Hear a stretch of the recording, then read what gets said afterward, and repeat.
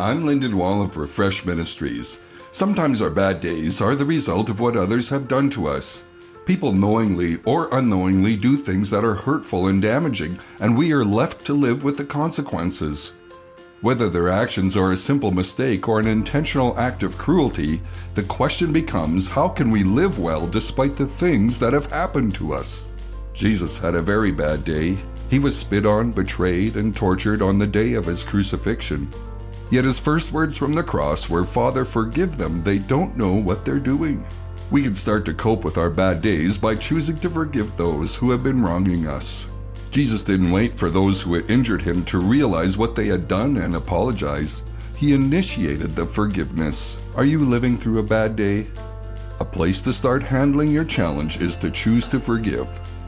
For more soul care, go to refreshministries.org.